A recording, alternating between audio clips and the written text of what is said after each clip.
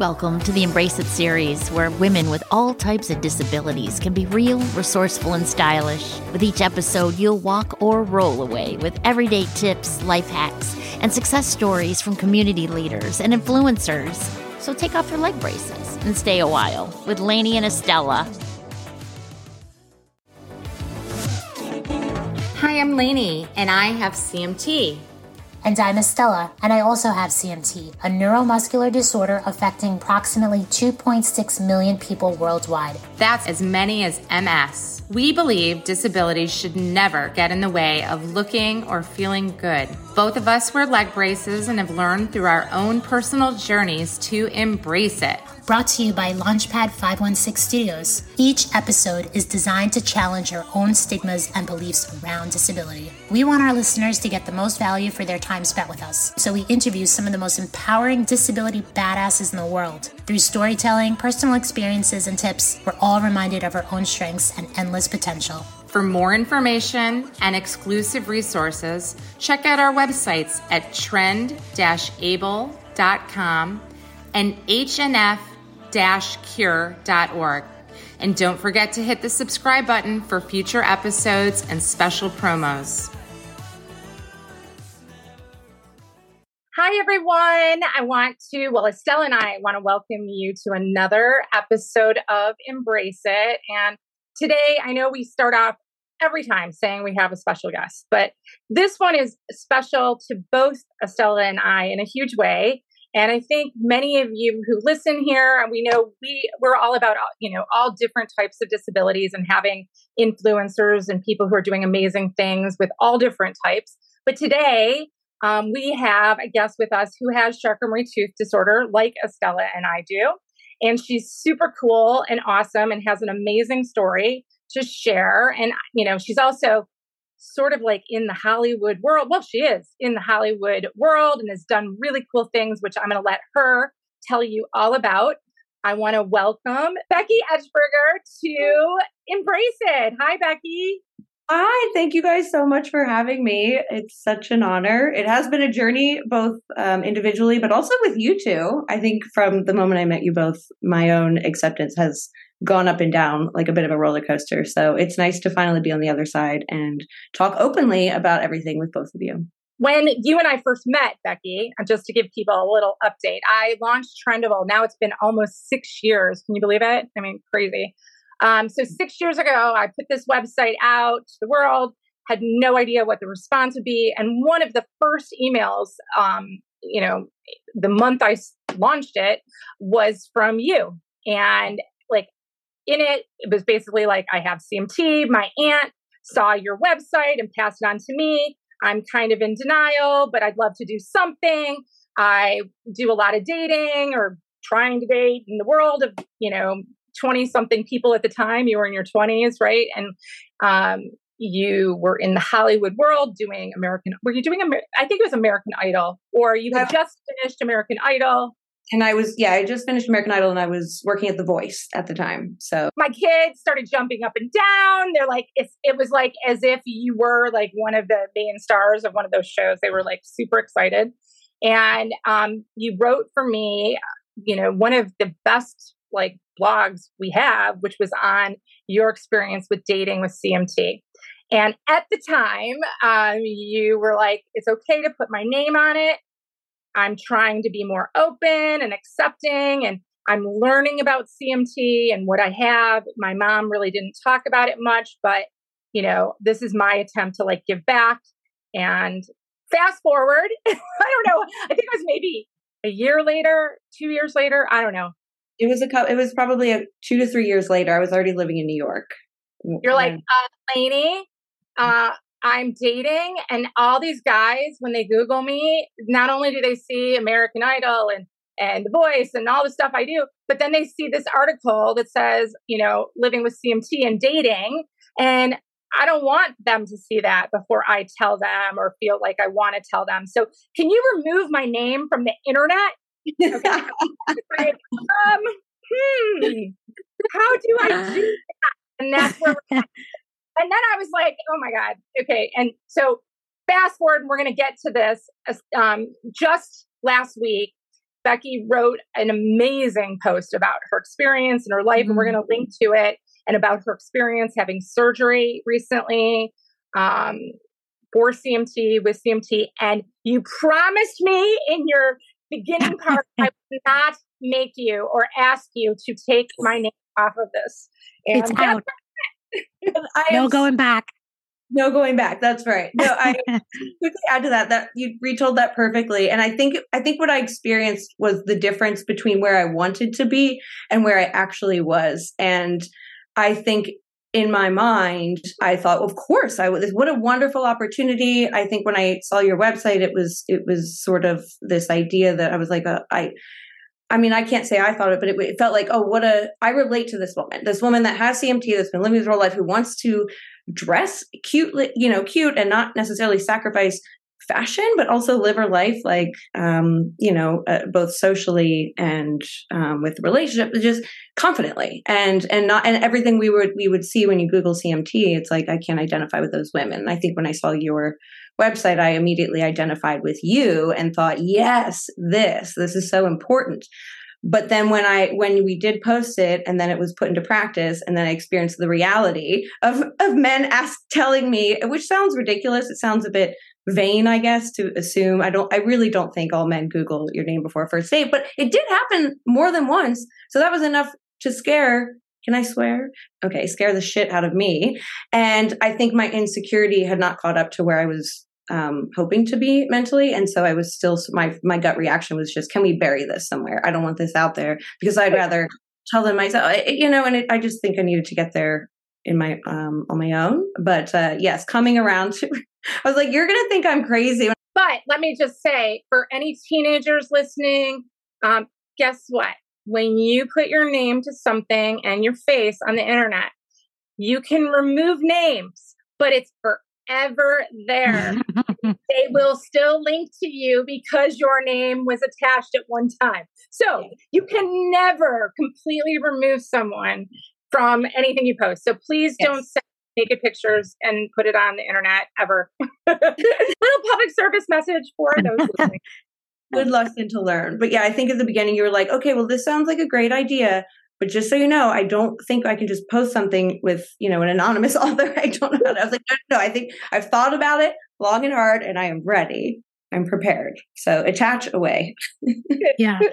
And, Becky and I too, I was there at that first meeting where it was also the first time I met Lainey in person. So both of you that night, we connected in New York City. And it was I just remember feeling so energized to be at a table with women my age talking about CMT. That had never happened other than, me and my sister in my entire life. So I just remember that being a really, special day. And then fast forward, in addition to the article that you were doing with Lainey, we were excited to bring you in on H&F side too, and see if we could merge your writing about dating with the CMT world and share a little bit in a video format, kind of a mini documentary that we put together for CMT called Dateable, and just, a quick little skit about a woman like yourself dating with disability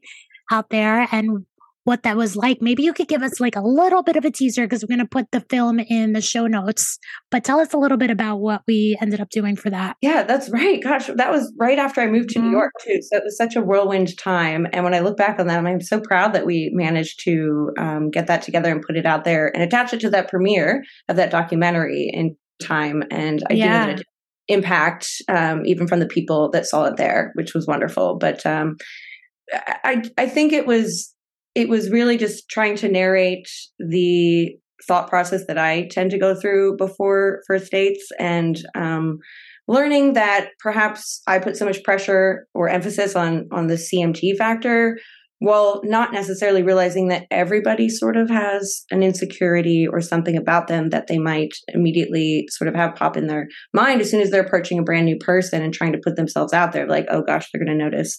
I think we decided not to go to disabilities. We decided to go with like a guy that has a bald spot that's not necessarily visible in his photos or whatever, but what that feeling is like for that person too. Meanwhile, the whole time I'm driving myself absolutely insane, trying to minimize my walk. And how do I, if it does come up, how do I bring it up, and how do I approach it? What do I wear? And, where do we sit, and all of that. And then cut to at the very end, revealing his own internal dialogue, which was like, God, I hope she's cute. I hope she doesn't notice my bald spot. And it's like, I think a lot of times it just come down to that. Like, no one's really necessarily paying attention to the things that we tend to obsess about. Yeah. I mean, it was powerful, and we definitely encourage everybody to check that out. And you're right. It was, what was really intriguing for me was that it was that internal dialogue that we think we're the only one with that internal dialogue, but really everybody's walking around the earth with that. You wrote in your article with Lainey a lot about your personal journey accepting CMT and like coming out with CMT. What do you think were parts of your childhood that may have, because you talk about, your mother's relationship to her CMT and how that affected you. And I think that, again, that's so important to look at our family dynamics around disability and how they affect us and create those internal voices as we become adults. Right. And I think, that was something important to me with writing the article because, not to jump too far ahead, but I think initially bringing the idea to Lainey of like, I want to tell the story of my surgery journey because it was so impactful. And it wasn't to tell it to be like, oh, look at all this big stuff I went through. Because I didn't feel that way. I felt like this was such an incredible opportunity, an amazing ride. And I wanted to sort of put it out there to be like, don't be intimidated by this process, because it was actually, I found it to be quite lovely. And I learned so much about myself and surprised myself in a lot of ways. But to sit down and start at the surgery point felt like starting halfway through a movie. And it was important to me. And I began writing that backstory about my mother and I and communication and or lack of it growing up about CMT, because that was how I got to that place. And so I was like, even if we don't end up including this in the article, it felt that I needed to write that out for myself first to then get to that mental space where I was when I finally pursued the surgery aspect of it.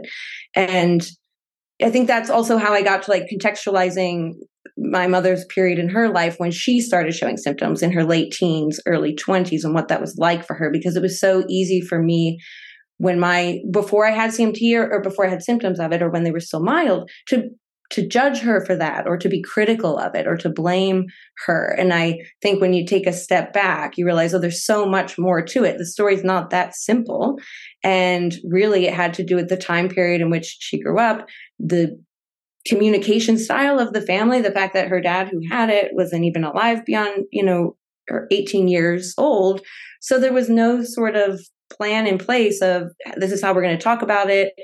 No one showed her how to talk to kids about it. So like, how would you know how to then discuss this with your own kids when they're going through similar experiences? And I think part of what I learned too was those early years that were so difficult emotionally and hard for me to understand that I was still a whole person and also still cool and still, it could be attractive regardless of this thing. It was, I think I experienced it the same way that she probably did, which was like, oh no, this makes me less than, or this makes me below average. We were so active and now I've lost that. If I can't see myself as whole, how are other people going to see myself as whole? So I started noticing that I was taking a very similar path.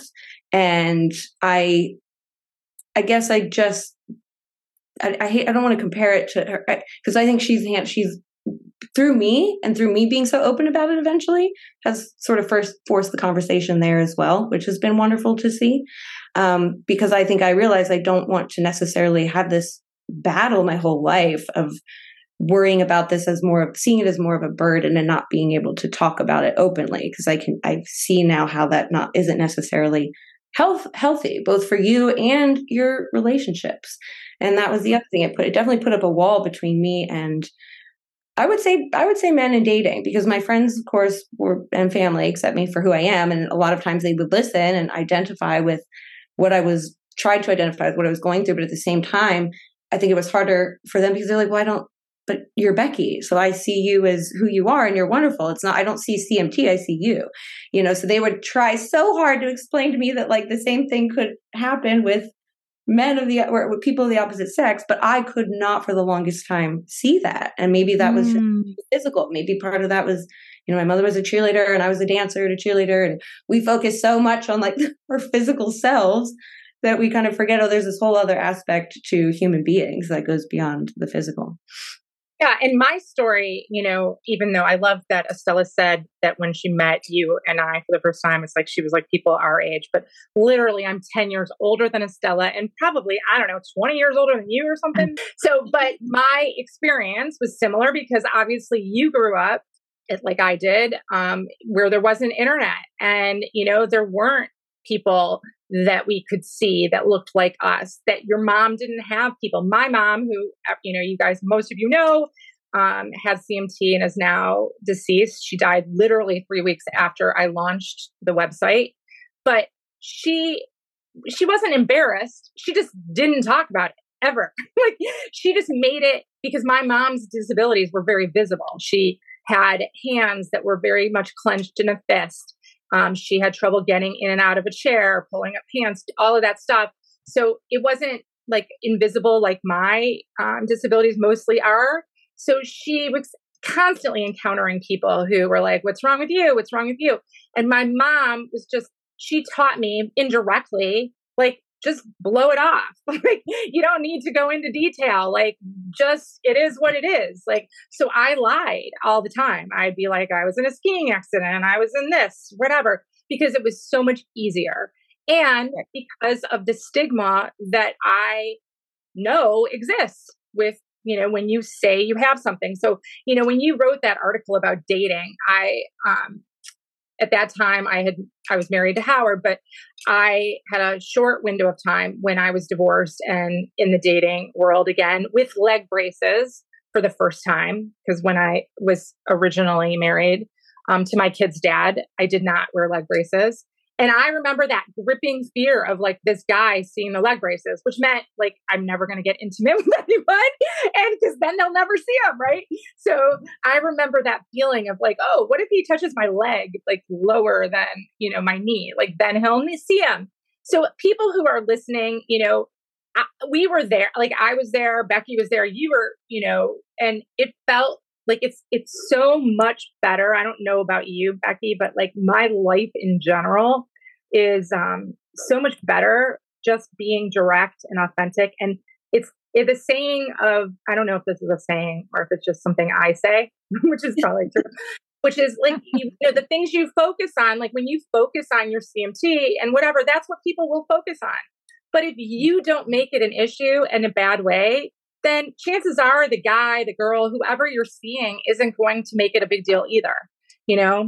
That's perfectly said. And I identify with that so much. And that was something that one of the many things my therapist worked on with me was exactly what you just said. She helped me a lot to understand that, because at the time when I started seeing her, and my motivation was twofold. It was CMT and like my father had just died. So it was like enough is enough. I guess it's finally time to listen to my friends and like see somebody. And I understand now the benefits. And it was slow. It wasn't immediate. It's not like one session and you're cured.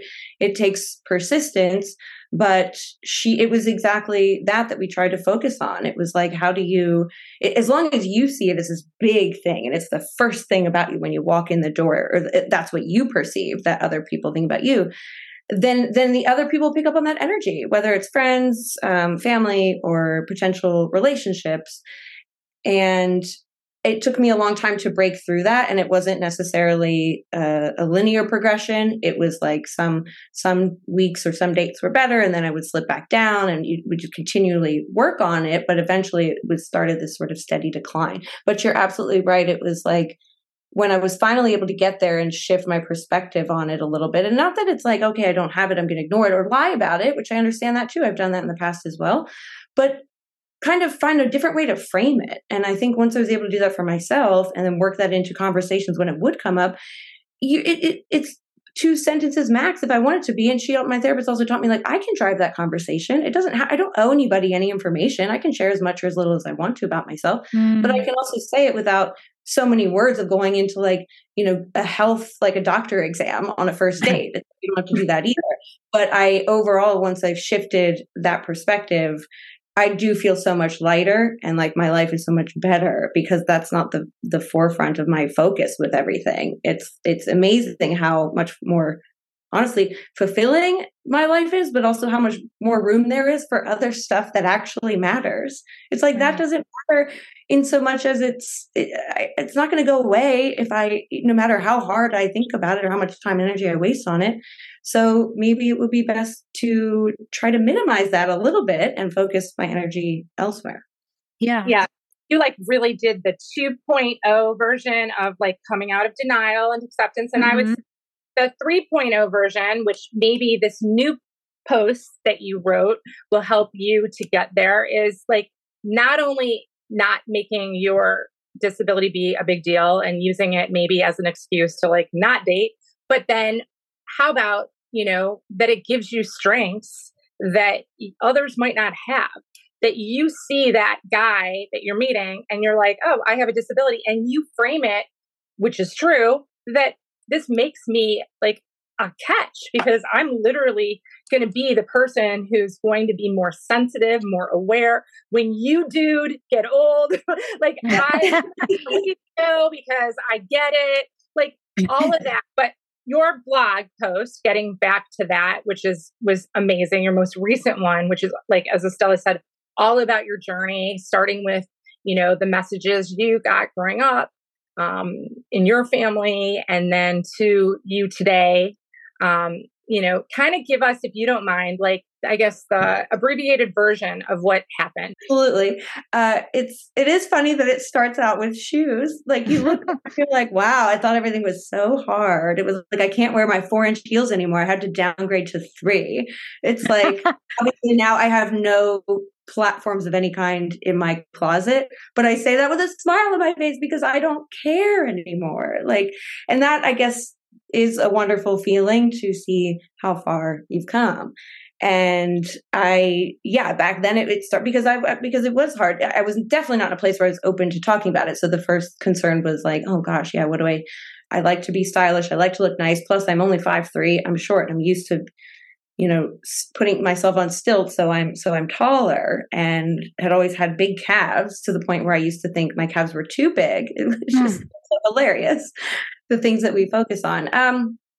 But I guess the next big hurdle really was dating because I was also newly single at that time. So I think I was also trying to navigate, dating apps for the first time and actually being that person as an adult that goes out on dates with strangers and puts yourself out there repeatedly. I had never done that before in my life. Like college, I could care less, and then dated 2 guys for 4 years back to back and didn't deal with it. So I think it was coming to terms with that, which is probably why that was at the forefront of my mind when I saw your website for the first time, Lainey, and wanted to be a part of it. It was, how do I work this into dating?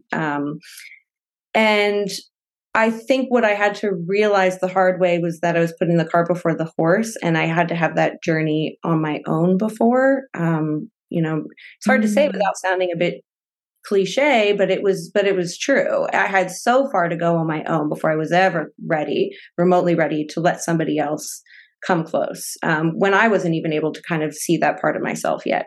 It was one thing to talk about shoes, but it was another thing entirely to like accept that this is here to stay. It's probably going to get worse.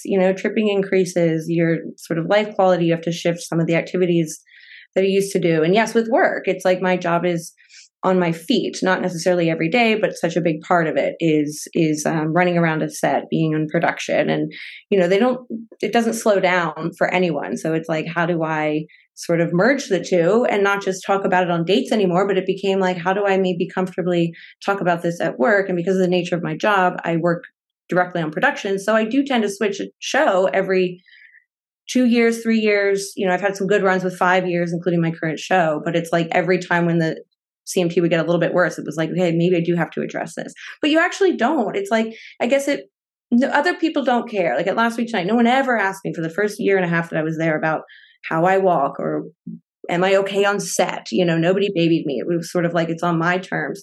But when it got to a point where it was like, I wouldn't mind being a little bit vocal about it to say, if I'm going to be on set all day, I need a chair. I need something to at least lean on in between. I need to go a little bit slower here. I need somebody to go do this other thing. I was very aware of not wanting to I'm certainly stubborn in that way. Like I want to do everything myself, but it does become empowering to also ask people for help when you need it. And I think the part about learning how to communicate effectively, both with potential dates, but also at work and with anybody that might not understand exactly what it is, became a huge tool for me that helped to my success there as well, because the same went at work. The more I was able to sort, and not with it being this big health conversation. It was just like, oh yeah, I have a neurological disorder. It's a bit difficult for me. The muscles in my hands and feet are weak, and balancing is hard. Which I find myself always explaining the balance thing, because you don't see it. You see somebody, I guess, but you don't see that part. But it's like on set, that's something that's probably the hardest for me. And the more I would open up about that, the more receptive people are, and so willing to help you. And I think they like to be let in on that too. And then it is that relief, like, okay, great, now we can move on and talk about the task at hand.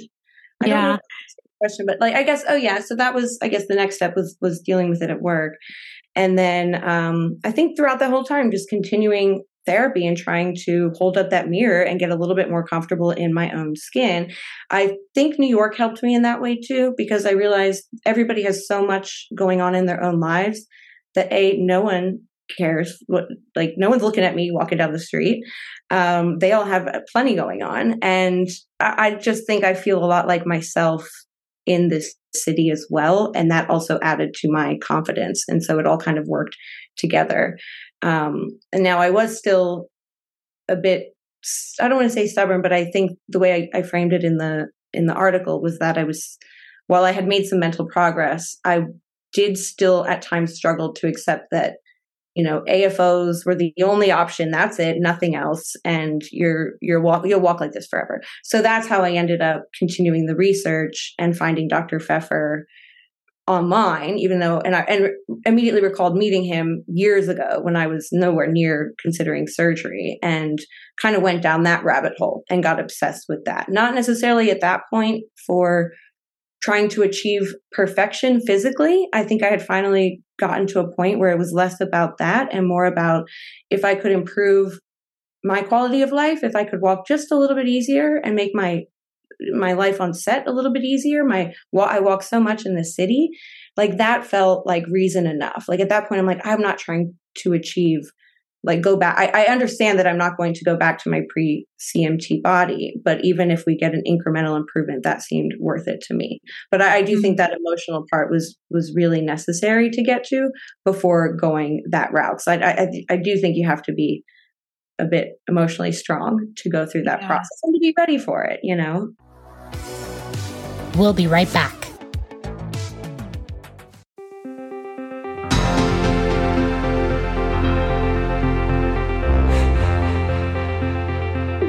This is George, Fred, and Jason, the co-leaders of Speak, interrupting to say that we hope you're enjoying this episode, but please make sure to check out our new show, The Speak Podcast, another great show produced by Launchpad 516 Studios.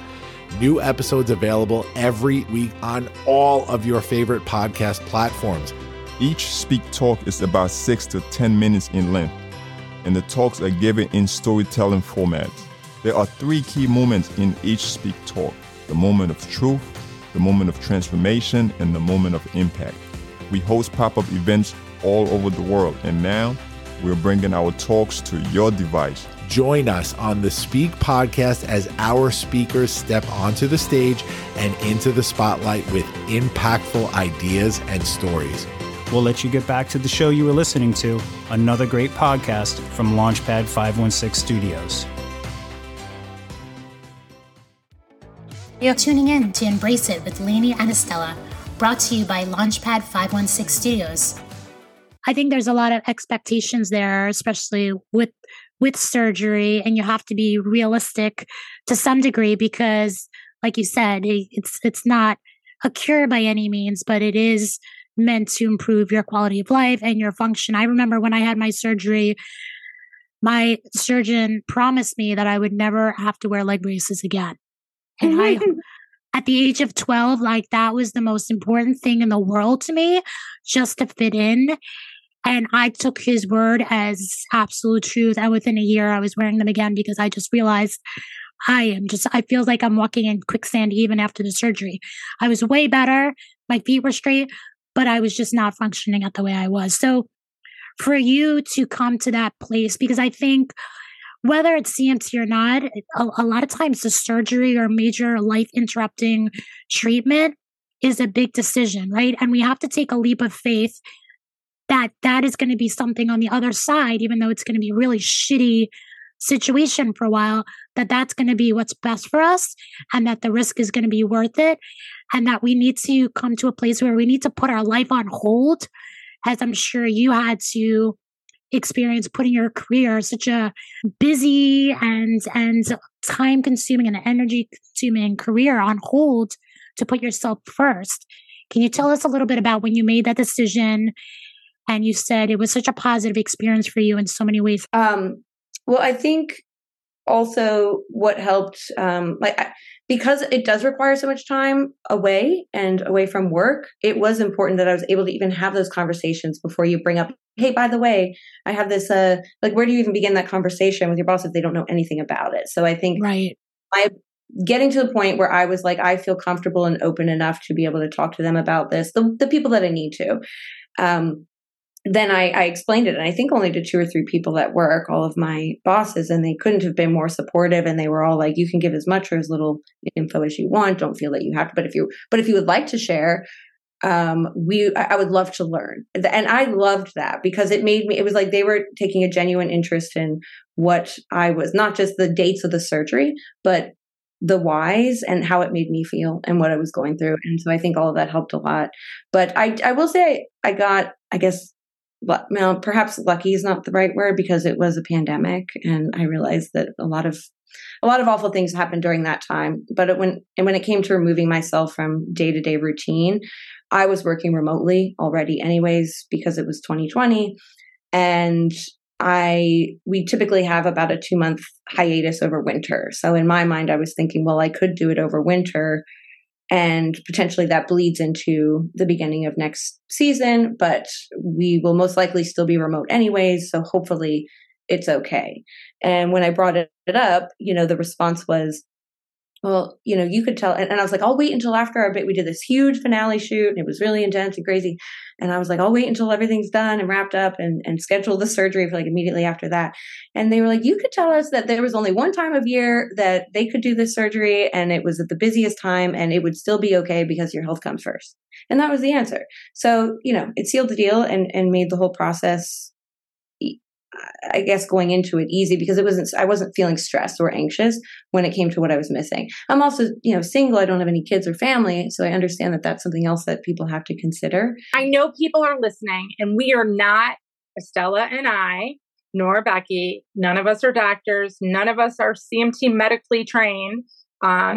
We might know a lot, but we are not. And also, I want to also say that on Hereditary Neuropathy, HNF's website, which we're going to put in the notes, they have a whole section on surgery and links to the surgeon, so you can get your own virtual assessment, whether or not you'd be a candidate, completely free.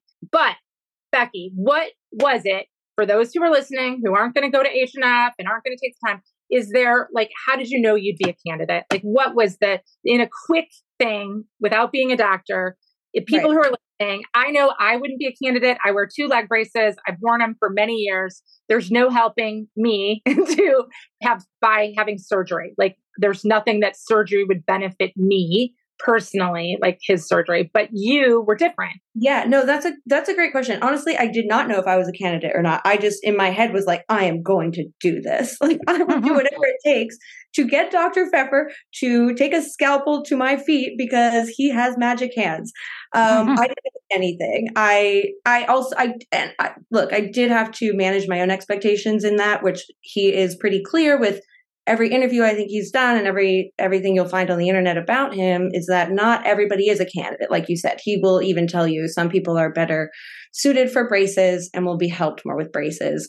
Some people, I think the most obvious ones are people that tend to walk on the outsides of the feet. He can help flatten that out, even if you do still need braces.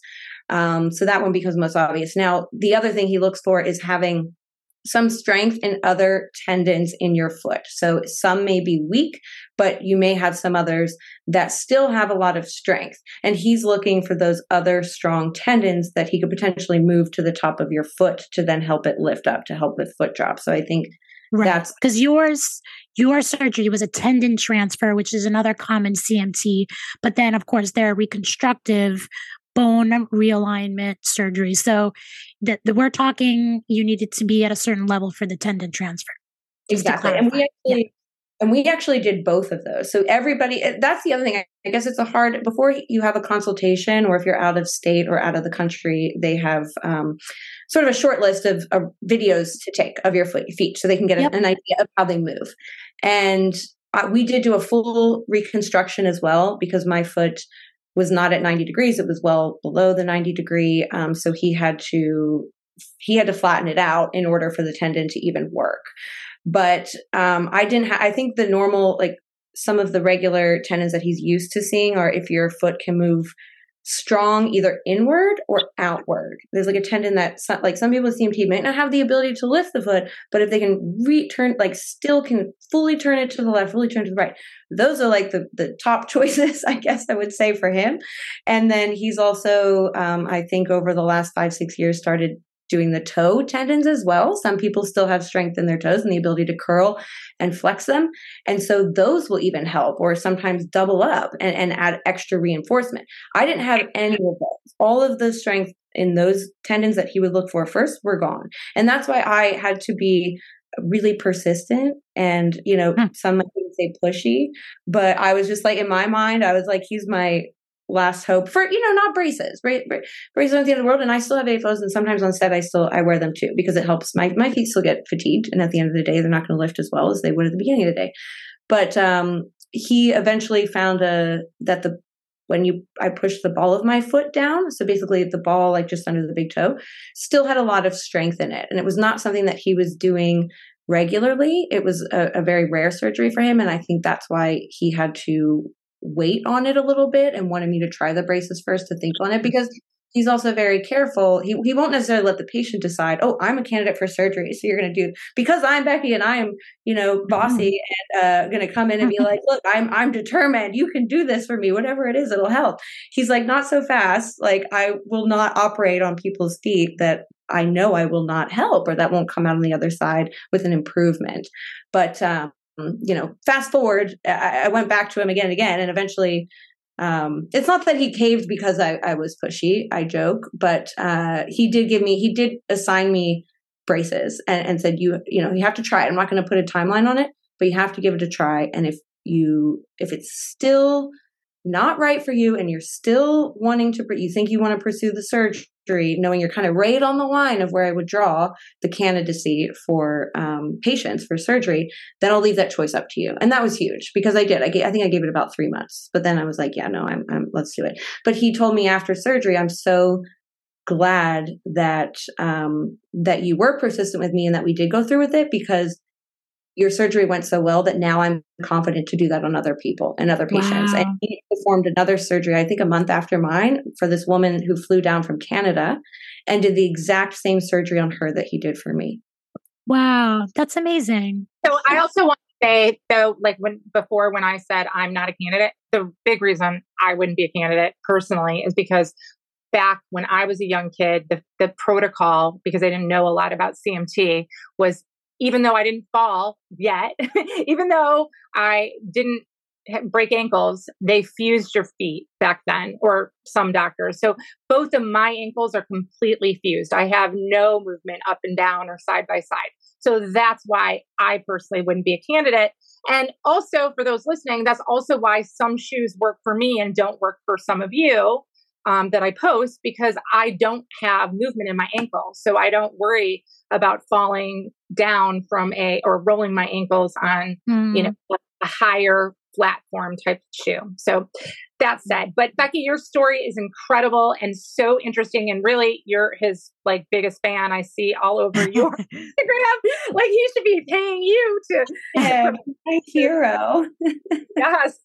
Yeah, you also mentioned that the recovery period after your surgery was positive in a lot of ways and life-changing. Can you speak to why that was and what you kind of discovered more about your truth or uncovered during that time? And I guess that's another way in which I was lucky with this process, because I used to live in LA for a long time. So for me during the pandemic to have to recover there was probably easier than it is for all people. So I don't want to minimize that stress for people that, because I get it, an Airbnb is expensive, like flights are expensive, and it's not easy by any means. But I think because of the nature of that time period and working remote, and I had a handful of people that were away. So, I was able to extend my stay there and stay at friends' apartments or whatever and have some help. So I don't want to dismiss that aspect for people. And I do feel that worked in my favor as well, to have a bit of a network in LA. But I think that's also why I felt so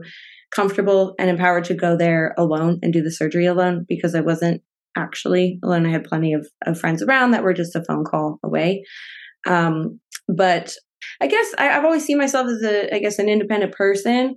But once you do certain things or you achieve certain things, you're like, okay, well now what? Like what more could I do? And you sort of almost lose that part of like that, what it feels like to do something for the first time or have that challenge. So I guess that's what the surgery felt like to me from beginning to end, from calling an Uber in the morning and going to the hospital, at the crack of dawn and checking myself in. It's like immediately they make you feel so supported and taken care of at the hospital. It's like you constantly are surrounded by teams of people looking out for you. And I thought everybody was so lovely there. And the day just felt like a dream. That's why I called it a Grey's Anatomy episode in the article, because in my head, I was like, that's what this is. I'm like, I really did feel like a star, like getting wheeled down the hall in my thing and everyone trying to comfort me and make me feel okay as they're like, sticking it, who knows how long that needle is with the nerve blocker into my leg. But I'm like, with all that attention, I felt great. And, I think then in the aftermath of it, it was just sort of finding a different strength that you don't necessarily know you have until you're faced with a situation like that. And I think instead of looking at it like, oh, this is so hard or so difficult, or why did I do this? It was more the opposite. It was like, look how much I can do on my own. And I'm doing this all in the back of my mind the whole time was like, this went well. And Dr. Pfeffer told me that. And I didn't know exactly what I would walk like afterwards, but I knew it would be, better, hopefully. And any improvement at that stage was a plus for me and was an advantage. So I think keeping that in the back of my mind the whole time made it feel that like every day was worth it. But I think it was just a new challenge and a new way to sort of prove to myself like, oh, I still got it. I can still sort of take care of myself. Not that I didn't rely on people to bring me food or help me into the bathtub when I, first tried, but eventually it's like you get a routine down and you realize sort of how much strength you have, I guess, not just and it's ironic because we're talking about the strength of our foot and muscles and walking and things like that. But I think it's like you kind of dig down for something deeper as well. And then you kind of lean on that throughout the whole process. So I think it was like, I was more proud than anything. So I think people will really, they already have. I mean, your post is really, it's probably the longest post we've posted ever. I'm sorry. It's not short. It has many pictures of how Becky looked before, after surgery, the process of recovery. And, it's really, even if you're not considering surgery or thinking about surgery, your story about, going from denial to acceptance is really powerful. And I think many people who haven't read it should, and I hope you do.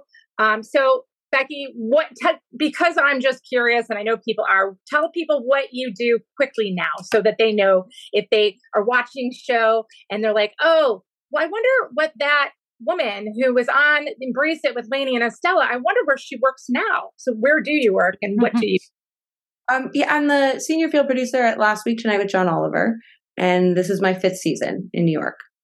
I love that you are able to kind of come full circle now and approach your life with more authenticity and just more, I can see you're just more comfortable, because I've been there with you in certain stages of your journey, and we've met up in the city and we've talked about this personally, and you just look lighter and you sound lighter. And I think that's really the underlying message here, is that uncovering our truth and embracing our authenticity is not like this linear, nice, straight path. It's got its ups and its downs. And sometimes you retract, you go back, and then you go forward again. And it's got all these loops and turns. But at the end of the day, I think if we still keep our eyes on the prize, which I think for you at the beginning, you knew right away that you wanted to become this person that was comfortable in their own skin.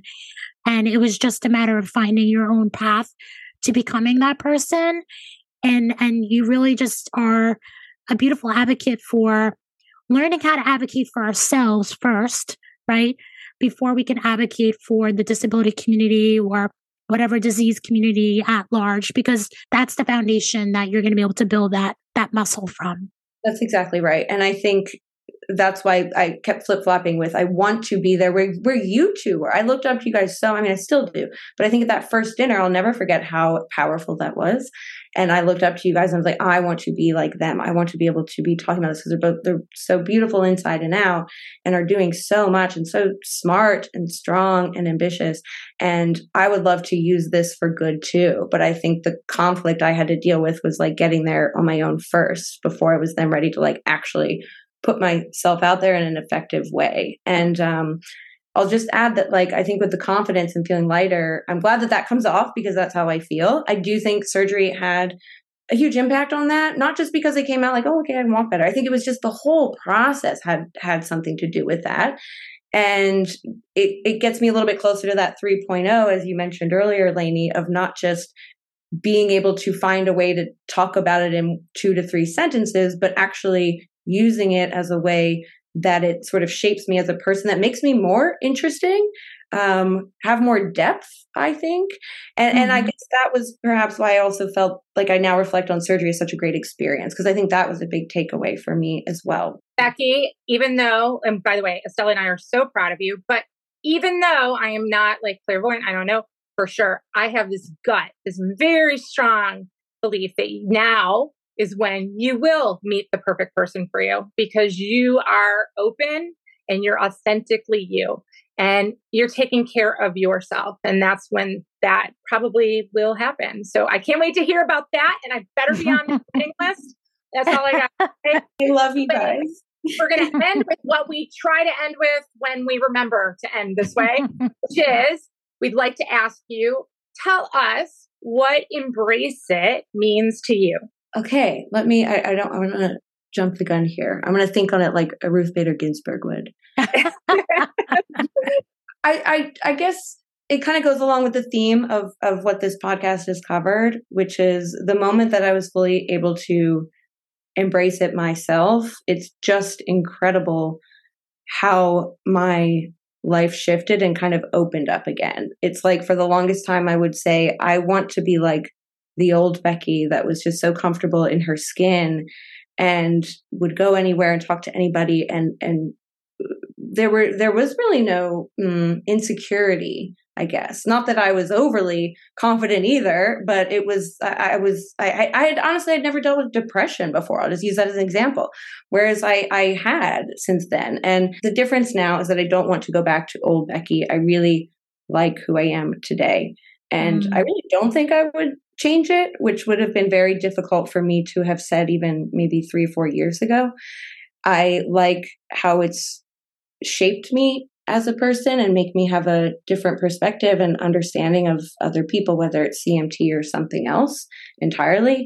And I think all of that has to do with just embracing it and accepting this is part of who I am. It's not all of who I am, but it's a part of me that I don't have to be ashamed of. And that if I actually speak of it and could put it out there in a way that might be helpful or effective for other people, then that's actually a pretty amazing thing that makes me kind of proud, to be honest, to be sitting here with CMT with you two talking about major, life struggles.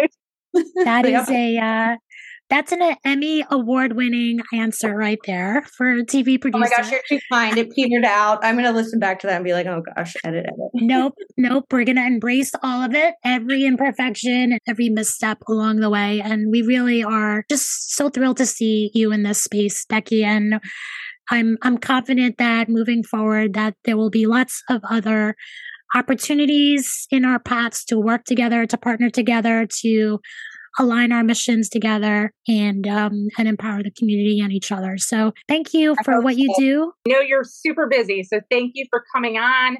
And people, if you want to get in touch with Becky, read her post. She's been commenting on all the comments that are on the post. So probably a great way to connect and ask questions that you might have. And one more thing, I'm gonna share Dr. Pfeffer's page from the HNF website in the show notes for anyone who would like to learn more about Dr. Pfeffer and have a free virtual surgery evaluation. Feel free to visit that page. Thank you both so much for having me. And I'm sorry I look like I just rolled out of bed. This is why we do a podcast. Sweet. Yes. All right. Bye, guys. Thank you. Hey, Embracers. Thank you so much for listening and supporting the Embrace It podcast. Brought to you by Launchpad 516 Studios, executive produced by George Andriopoulos, and hosted by Lainey Ishbia and Estella Lugo. Our music and sound effects are licensed through Epidemic Sound. Embrace It is hosted with Buzzsprout. Do you have a disability-related topic you'd love for us to feature? Or could someone you know be a fabulous guest on our show? We would love to hear your comments and feature them on our next podcast. So leave us a voicemail, or you can even send us a text to 631-517-0066. Make sure to subscribe to this feed wherever podcasts are available and leave us a 5-star review on Apple Podcasts while you're at it. Follow us at EmbraceIt_podcast on Instagram. And make sure to follow all the great podcasts produced by Launchpad 516 Studios. We hope you join us next time and continue to embrace it.